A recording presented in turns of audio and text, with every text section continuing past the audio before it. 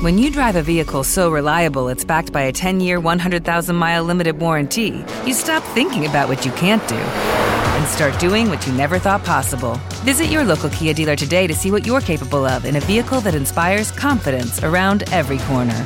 Kia, movement that inspires. Call 800-333-4KIA for details. Always drive safely. Limited inventory available. Warranties include 10-year 100,000-mile powertrain and 5-year 60,000-mile basic. Warranties are limited. See retailer for details. With Lucky Land Slots, you can get lucky just about anywhere. Dearly beloved, we are gathered here today to... Has anyone seen the bride and groom? Sorry, we're here. We were getting lucky in the limo and we lost track of time. No, Lucky Land Casino, with cash prizes that add up quicker than a guest registry. In that case, I pronounce you lucky. Play for free at LuckyLandSlots.com. Daily bonuses are waiting. No purchase necessary. Void where prohibited by law. 18+. Terms and conditions apply. See website for details. Chapter 11. He had reached his hotel. He crossed the hall, with its mounds of reddish chairs and sofas, its spike-leaved, withered-looking plants. He got his key off the hook. The young lady handed him some letters. He went upstairs. He saw her most often at Burton, in the late summer, when he stayed there for a week or fortnight even, as people did in those days. First, on top of some hill there she would stand, hands clapped to her hair, her cloak blowing out, pointing, crying to them she saw the Severn beneath. Or in a wood, making the kettle boil, very ineffective with her fingers, the smoke curtsying, blowing in their faces, her little pink face showing through, begging water from an old woman in a cottage who came to the door to watch them go. They walked always, the others drove. She was bored driving, disliked all animals, except that dog. They tramped miles along roads. She would break off to get her bearings, pilot him back across country, and all the time they argued, discussed poetry, discussed people, discussed politics. She was a radical then, never noticing a thing except when she stopped, cried out at a view or a tree, and made him look with her, and so on again, through stubble fields, she walking ahead, with a flower for her aunt, never tired of walking for all her delicacy, to drop down on Burton in the dusk. Then, after dinner, old Brightcoff would open the piano and sing without any voice, and they would lie sunk in armchairs, trying not to laugh, but always breaking down and laughing at nothing. Brightcoff was supposed not to see, and then in the morning, flirting up and down like a wagtail in front of the house. Oh, it was a letter from her. This blue envelope, that was her hand, and he would have to read it. Here was another of those meetings, bound to be painful. To read her letter needed the devil of an effort. How heavenly it was to see him. She must tell him that. That was all. But it upset him. It annoyed him. He wished she hadn't written it. Coming on top of his thoughts, it was like a nudge in the ribs. Why couldn't she let him be? After all, she had married Dalloway and lived with him in perfect happiness all these years. These hotels are not consoling places. Far from it. Any number of people had hung up their hats on those pegs. Even the flies, if you thought of it, had settled on other people's noses. As for the cleanliness which hit him in the face, it wasn't cleanliness so much as barrenness, frigidity, a thing that had to be.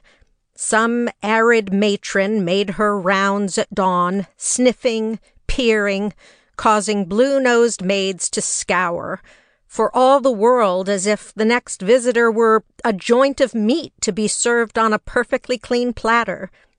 For sleep, one bed. For sitting in, one armchair. For cleaning one's teeth and shaving one's chin, 1 tumbler, 1 looking-glass.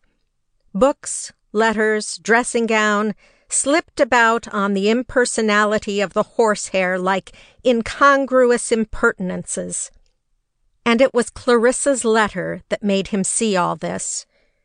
Heavenly to see you, she must say so. He folded the paper, pushed it away.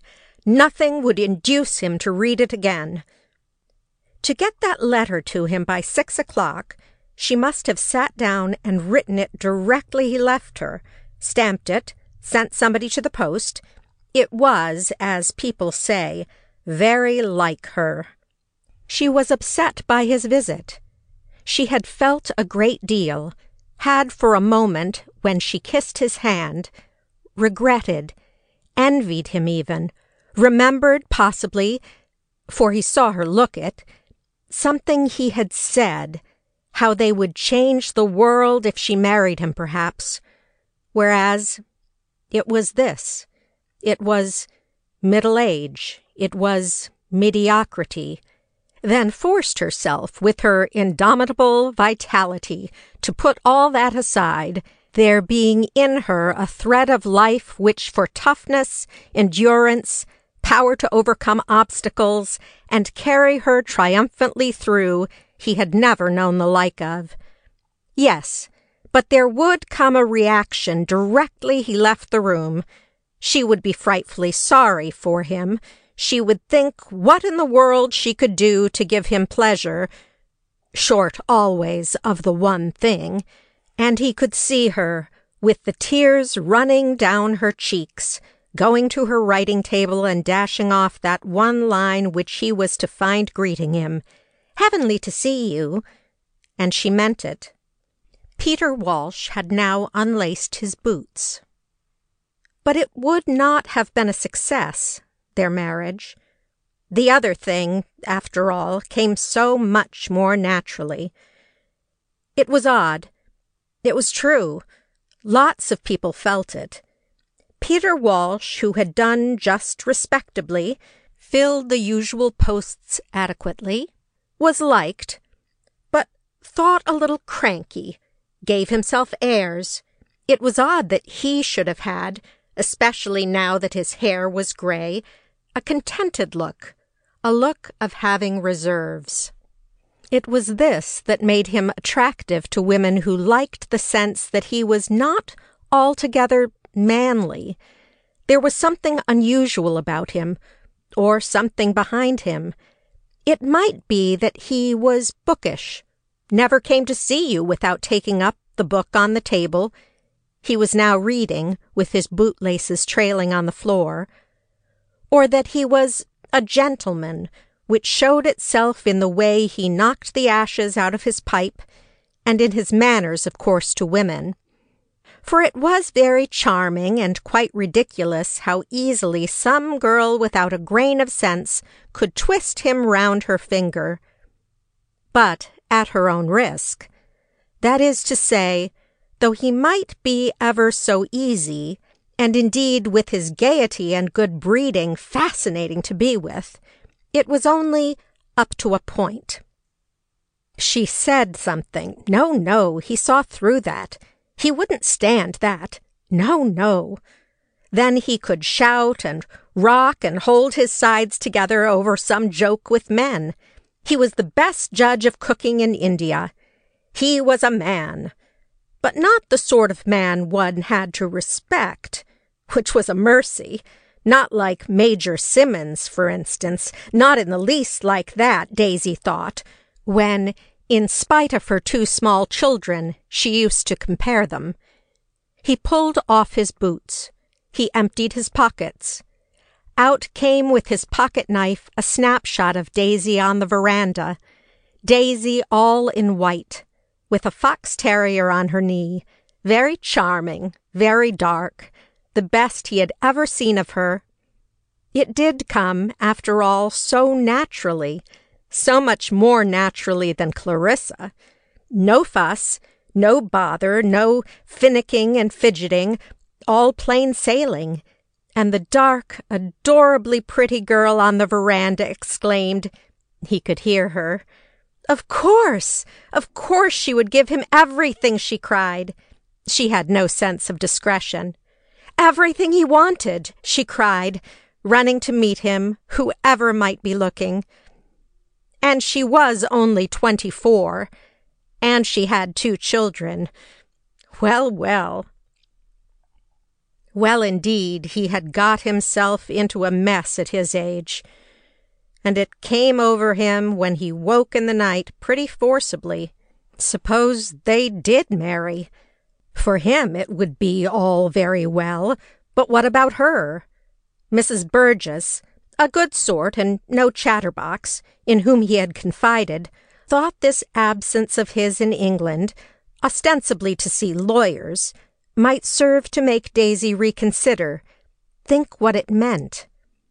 It was a question of her position, Mrs. Burgess said, the social barrier, giving up her children. She'd be a widow with a past one of these days, draggling about in the suburbs, or, more likely, indiscriminate. You know, she said, what such women get like with too much paint. But Peter Walsh pooh-poohed all that. He didn't mean to die yet. Anyhow, she must settle for herself, judge for herself, he thought, padding about the room in his socks, smoothing out his dress shirt, for he might go to Clarissa's party, or he might go to one of the halls, or he might settle in and read an absorbing book written by a man he used to know at Oxford. And if he did retire, that's what he'd do, write books. He would go to Oxford and poke about in the Bodleian. Vainly, the dark, adorably pretty girl ran to the end of the terrace, vainly waved her hand, vainly cried she didn't care a straw what people said. There he was, the man she thought the world of, the perfect gentleman, the fascinating, the distinguished, and his age made not the least difference to her, padding about a room in an hotel in Bloomsbury, shaving, washing, continuing, as he took up cans, put down razors, to poke about in the Bodleian, and get at the truth about 1 or 2 little matters that interested him. And he would have a chat with whoever it might be, and so come to disregard more and more precise hours for lunch, and miss engagements, and when Daisy asked him, as she would, for a kiss, a scene, fail to come up to the scratch, though he was genuinely devoted to her. In short, it might be happier, as Mrs. Burgess said, that she should forget him, or merely remember him as he was in August 1922, like a figure standing at the crossroads at dusk, which grows more and more remote as the dog-cart spins away, carrying her securely fastened to the back seat, though her arms are outstretched, and as she sees the figure dwindle and disappear, still she cries out how she would do anything in the world, anything, anything, anything. He never knew what people thought. It became more and more difficult for him to concentrate. He became absorbed. He became busied with his own concerns, now surly, now gay, dependent on women, absent-minded, moody, less and less able, so he thought as he shaved, to understand why Clarissa couldn't simply find them a lodging and be nice to Daisy, introduce her, and then he could just do what? Just haunt and hover? He was at the moment actually engaged in sorting out various keys' papers. Swoop and taste. Be alone. In short, sufficient to himself. And yet nobody, of course, was more dependent upon others. He buttoned his waistcoat. It had been his undoing. He could not keep out of smoking rooms, liked colonels, liked golf, liked bridge, and above all, women's society, and the fineness of their companionship, and their faithfulness, and audacity, and greatness in loving, which, though it had its drawbacks, seemed to him, and the dark, adorably pretty face was on top of the envelopes. So wholly admirable, so splendid a flower to grow on the crest of human life, and yet he could not come up to the scratch, being always apt to see round things. Clarissa had sapped something in him permanently, and to tire very easily of mute devotion and to want variety in love, though it would make him furious if Daisy loved anybody else, furious, for he was jealous, uncontrollably jealous by temperament. He suffered tortures, but where was his knife, his watch, his seals, his note-case, and Clarissa's letter, which he would not read again, but liked to think of, and Daisy's photograph? And now for dinner. They were eating, sitting at little tables round vases, dressed or not dressed, with their shawls and bags laid beside them, with their air of false composure, for they were not used to so many courses at dinner, and confidence, for they were able to pay for it, and strain, for they had been running about London all day shopping, sightseeing, and their natural curiosity, for they looked round and up as the nice-looking gentlemen in horn-rimmed spectacles came in, and their good nature, for they would have been glad to do any little service, such as lend a timetable or impart useful information, and their desire, pulsing in them, tugging at them subterraneously, somehow to establish connections, if it were only a birthplace, Liverpool, for example, in common, or friends of the same name, with their furtive glances, odd silences, and sudden withdrawals into family jocularity and isolation. There they sat eating dinner when Mr. Walsh came in and took his seat at a little table by the curtain. It was not that he said anything, for being solitary he could only address himself to the waiter. It was his way of looking at the menu, of pointing his forefinger to a particular wine, of hitching himself up to the table, of addressing himself seriously, not gluttonously, to dinner, that won him their respect, which, having to remain unexpressed for the greater part of the meal, flared up at the table where the Morrises sat, when Mr. Walsh was heard to say at the end of the meal, "Bartlett pears." Why he should have spoken so moderately yet firmly, with the air of a disciplinarian well within his rights which are founded upon justice, neither young Charles Morris nor old Charles, neither Miss Elaine nor Mrs. Morris knew. But when he said, "Bartlett pears," sitting alone at his table, they felt that he counted on their support in some lawful demand, was champion of a cause which immediately became their own, so that their eyes met his eyes sympathetically, and when they all reached the smoking-room simultaneously, a little talk between them became inevitable. It was not very profound, only to the effect that London was crowded, had changed in 30 years, that Mr. Morris preferred Liverpool, that Mrs. Morris had been to the Westminster Flower Show, and that they had all seen the Prince of Wales.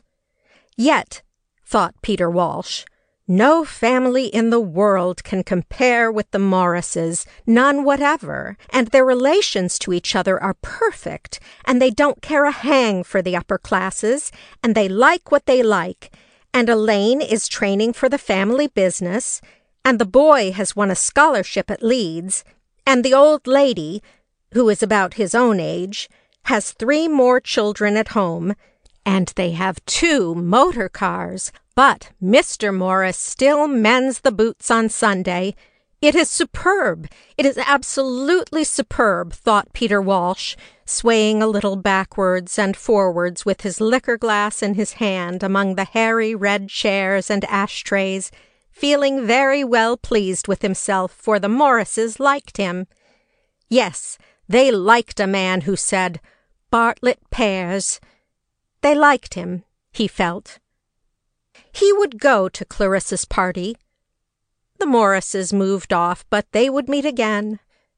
He would go to Clarissa's party because he wanted to ask Richard what they were doing in India, the conservative duffers, and what's being acted, and music, oh yes, and mere gossip. For this is the truth about our soul, he thought, our self, who, fish-like, inhabits deep seas and plies among obscurities, threading her way between the bowls of giant weeds, over sun-flickered spaces, and on into gloom, cold, deep, inscrutable. Suddenly she shoots to the surface and sports on the wind-wrinkled waves. That is, has a positive need to brush, scrape, kindle herself, gossiping. What did the government mean, Richard Dalloway would know, to do about India? Since it was a very hot night and the paper boys went by with placards proclaiming in huge red letters that there was a heat wave, wickered chairs were placed on the hotel steps, and there, sipping, smoking, detached gentlemen sat. Peter Walsh sat there. One might fancy that day, the London day, was just beginning. Like a woman who had slipped off her print dress and white apron to array herself in blue and pearls, the day changed, put off stuff, took gauze, changed to evening, and with the same sigh of exhilaration that a woman breathes, tumbling petticoats on the floor, it too shed dust, heat, color. The traffic thinned. Motor cars, tinkling, darting, succeeded the lumber of vans, and here and there among the thick foliage of the squares, an intense light hung. Lucky Land Casino, asking people, what's the weirdest place you've gotten lucky? Lucky? In line at the deli, I guess? Aha, in my dentist's office. More than once, actually. Do I have to say? Yes, you do. In the car before my kids' PTA meeting. Really? Yes. Excuse me, what's the weirdest place you've gotten lucky? I never win and tell. Well, there you have it. You can get lucky anywhere, playing at LuckyLandSlots.com. Play for free right now. Are you feeling lucky? No purchase necessary. Void where prohibited by law. 18+. Terms and conditions apply. See website for details. I resign, the evening seemed to say, as it paled and faded above the battlements and prominences, molded, pointed, of hotel, flat, and block of shops. I fade. She was beginning. I disappear. But London would have none of it, and rushed her bayonets into the sky, pinioned her, constrained her to partnership in her revelry. For the great revolution of Mr. Willett's summer-time had taken place since Peter Walsh's last visit to England. The prolonged evening was new to him. It was inspiriting, rather, for as the young people went by with their despatch boxes, awfully glad to be free, proud, too, dumbly, of stepping this famous pavement, joy of a kind, cheap, tinselly if you like, but all the same rapture flushed their faces. They dressed well, too, pink stockings, pretty shoes. They would now have 2 hours at the pictures. It sharpened, it refined them, the yellow-blue evening light, and on the leaves in the square shone lurid, livid. They looked as if dipped in sea-water, the foliage of a submerged city. He was astonished by the beauty. It was encouraging, too, for where the returned Anglo-Indians sat by rights, he knew crowds of them, in the Oriental Club biliously summing up the ruin of the world, here was he, as young as ever, envying young people their summer-time and the rest of it, and more than suspecting from the words of a girl, from a housemaid's laughter, intangible things you couldn't lay your hands on, That shift in the whole pyramidal accumulation, which in his youth had seemed immovable. On top of them it had pressed, weighed them down, the women especially, like those flowers Clarissa's Aunt Helena used to press between sheets of gray blotting paper with Littray's dictionary on top, sitting under the lamp after dinner. She was dead now. He had heard of her, from Clarissa, losing the sight of one eye. It seemed so fitting, one of nature's masterpieces, that old Miss Perry should turn to glass. She would die like some bird in a frost gripping her perch.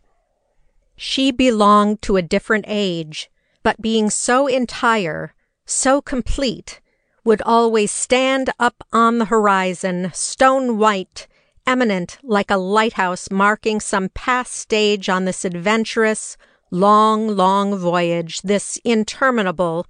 He felt for a copper to buy a paper and read about Surrey and Yorkshire. He had held out that copper millions of times. Surrey was all out once more. This interminable life. But cricket was no mere game. Cricket was important. He could never help reading about cricket.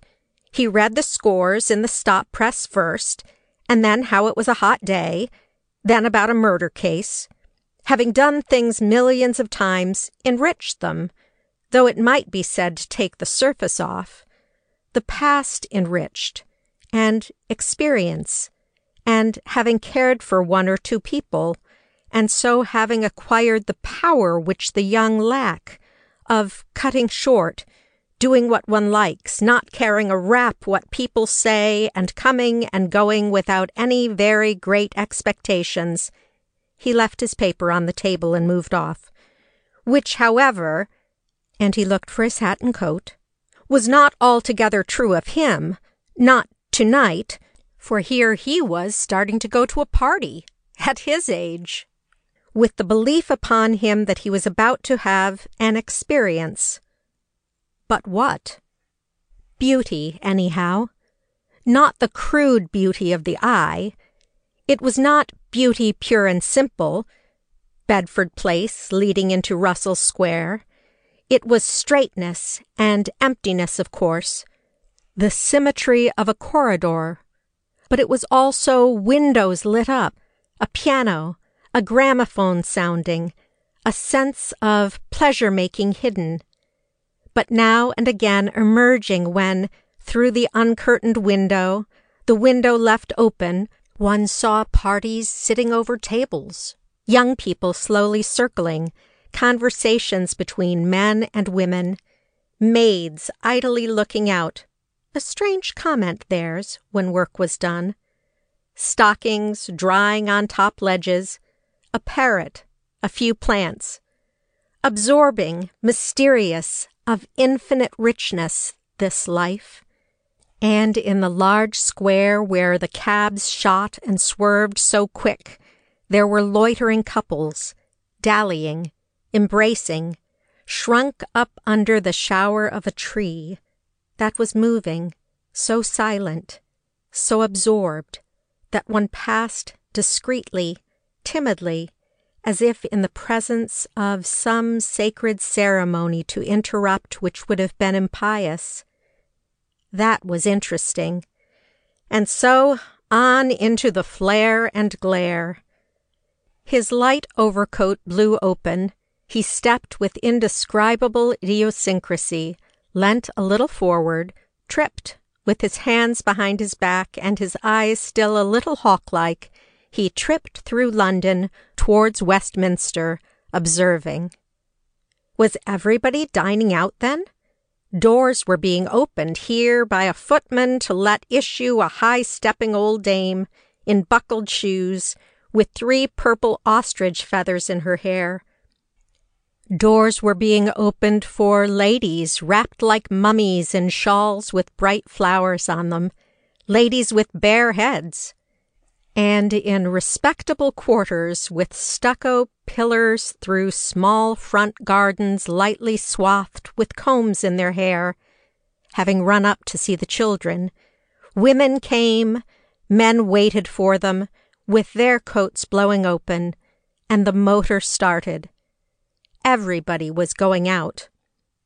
What with these doors being opened, and the descent, and the start, it seemed as if the whole of London were embarking in little boats moored to the bank, tossing on the waters, as if the whole place were floating off in carnival. And Whitehall was skated over, silver-beaten as it was, skated over by spiders, and there was a sense of midges round the arc lamps. It was so hot that people stood about talking, and here in Westminster was a retired judge, presumably, sitting foursquare at his house door dressed all in white. An Anglo-Indian, presumably. And here a shindy of brawling women, drunken women, here only a policeman and looming houses, high houses, domed houses, churches, parliaments, and the hoot of a steamer on the river, a hollow, misty cry. But it was her street, this, Clarissa's. Cabs were rushing round the corner, like water round the piers of a bridge, drawn together, it seemed to him, because they bore people going to her party, Clarissa's party. The cold stream of visual impressions failed him now, as if the eye were a cup that overflowed and let the rest run down its china walls unrecorded. The brain must wake now. The body must contract now, entering the house, the lighted house, where the door stood open, where the motor cars were standing, and bright women descending. The soul must brave itself to endure. He opened the big blade of his pocket-knife.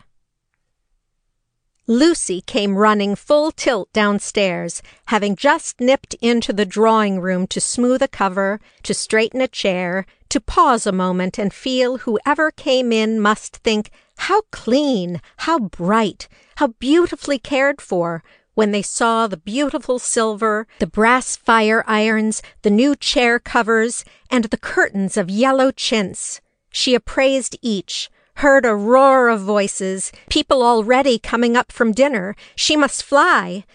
The Prime Minister was coming, Agnes said. So she had heard them say in the dining-room, she said, coming in with a tray of glasses. Did it matter? Did it matter in the least, one Prime Minister more or less? It made no difference at this hour of the night to Mrs. Walker, among the plates, saucepans, colanders, frying pans, chicken and aspic, ice cream freezers, pared crusts of bread, lemons, soup tureens, and pudding basins which, however hard they washed up in the scullery, seemed to be all on top of her, on the kitchen table, on chairs, while the fire blared and roared, the electric lights glared, and still supper had to be laid. All she felt was one Prime Minister more or less made not a scrap of difference to Mrs. Walker. The ladies were going upstairs already, said Lucy. The ladies were going up, one by one, Mrs. Dalloway walking last, and almost always sending back some message to the kitchen. My love to Mrs. Walker. That was it one night. Next morning they would go over the dishes, the soup, the salmon. The salmon, Mrs. Walker knew, as usual, underdone, for she always got nervous about the pudding and left it to Jenny. So it happened the salmon was always underdone. But some lady with fair hair and silver ornaments had said, Lucy said, about the entree, was it really made at home? But it was the salmon that bothered Mrs. Walker, as she spun the plates round and pulled in dampers and pulled out dampers, and there came a burst of laughter from the dining-room, a voice speaking, then another burst of laughter, the gentlemen enjoying themselves when the ladies had gone. The Tokay, said Lucy, running in. Mr. Dalloway had sent for the Tokay from the Emperor's cellars, the Imperial Tokay. It was borne through the kitchen, Over her shoulder, Lucy reported how Miss Elizabeth looked quite lovely. She couldn't take her eyes off her, in her pink dress, wearing the necklace Mr. Dalloway had given her.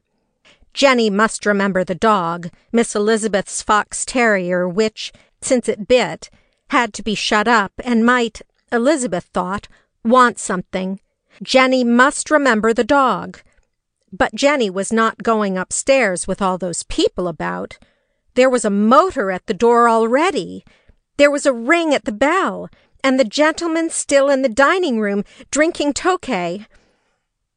There, they were going upstairs. That was the first to come, and now they would come faster and faster so that Mrs. Parkinson, hired for parties, would leave the hall door ajar, and the hall would be full of gentlemen waiting.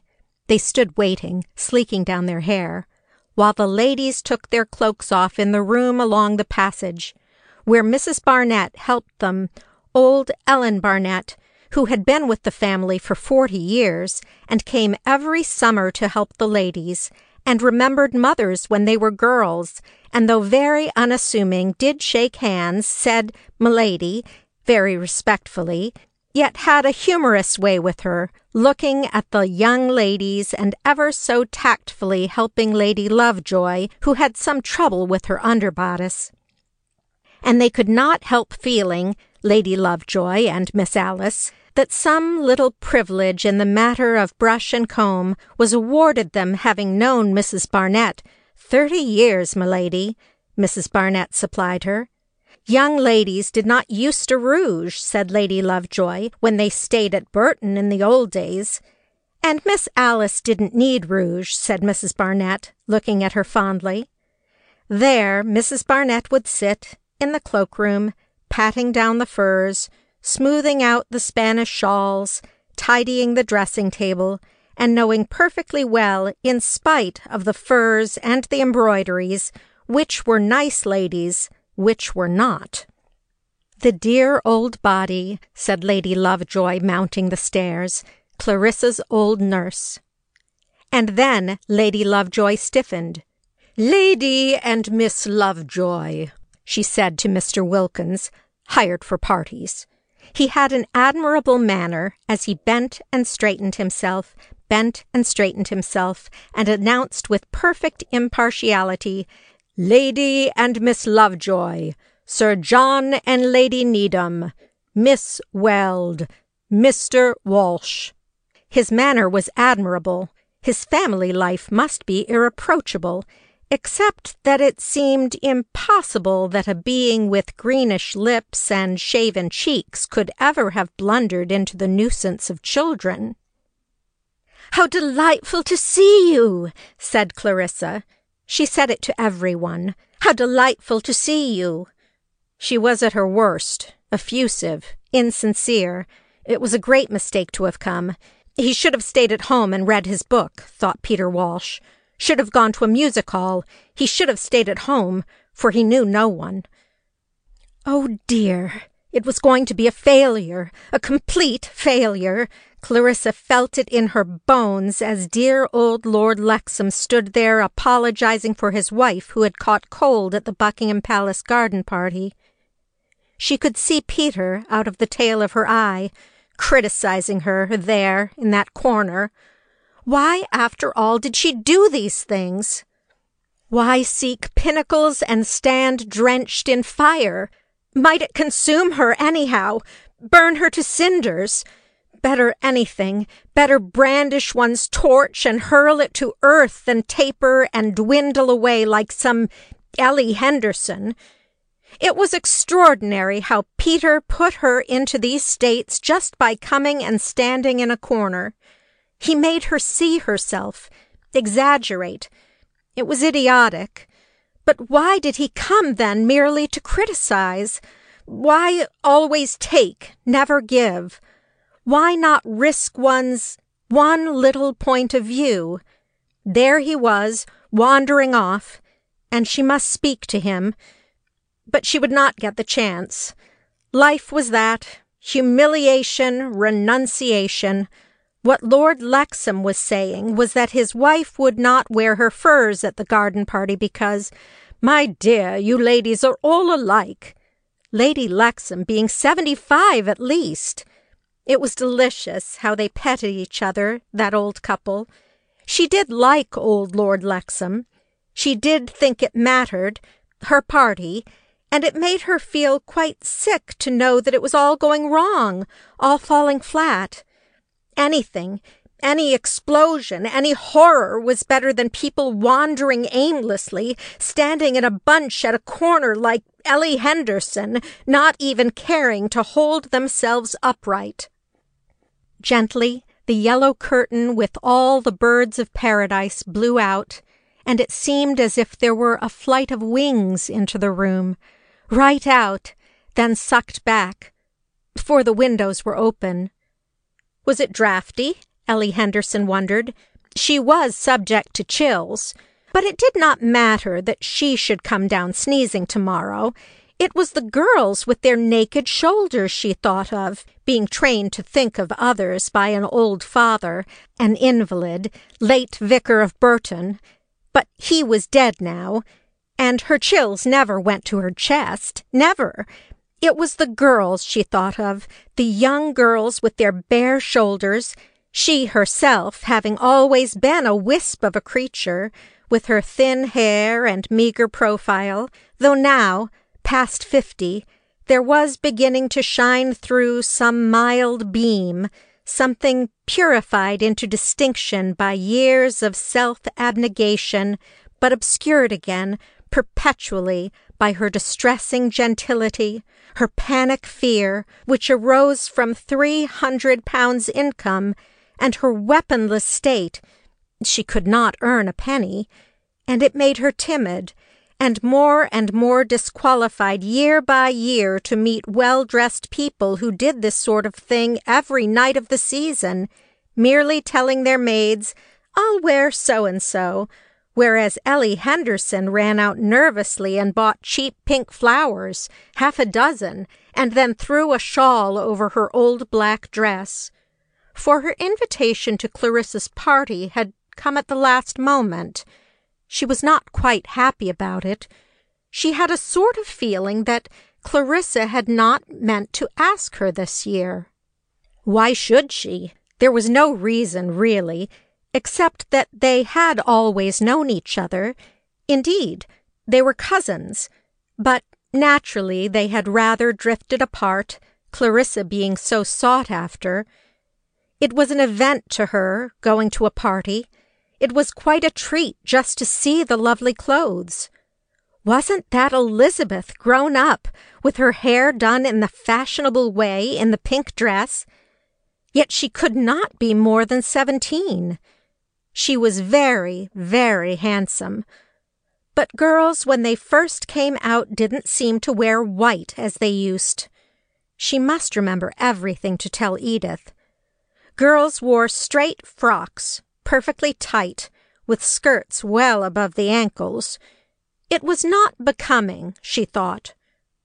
So, with her weak eyesight, Ellie Henderson craned rather forward, and it wasn't so much she who minded not having anyone to talk to. She hardly knew anybody there, for she felt that they were all such interesting people to watch. Politicians, presumably, Richard Dalloway's friends.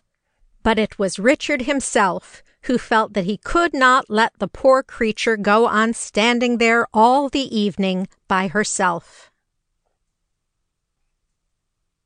End of chapter 11. Lucky Land Casino, asking people, what's the weirdest place you've gotten lucky? Lucky? In line at the deli, I guess? Aha, in my dentist's office. More than once, actually. Do I have to say? Yes, you do. In the car before my kids' PTA meeting. Really? Yes. Excuse me, what's the weirdest place you've gotten lucky? I never win and tell. Well, there you have it. You can get lucky anywhere, playing at LuckyLandSlots.com. Play for free right now. Are you feeling lucky? No purchase necessary. Void where prohibited by law. 18+. Terms and conditions apply. See website for details. Experience the best in relaxation and entertainment with Sol Good streaming at solgood.org. Our extensive library features hundreds of audiobooks, thousands of short stories, original podcasts, and popular sounds for sleep, meditation, and relaxation, all ad-free. Whether you want to escape into a good book or fall asleep to your favorite ambient sound, we have something for everyone. Go to solgood.org to start streaming and discover your new go-to for entertainment and relaxation. That's solgood.org.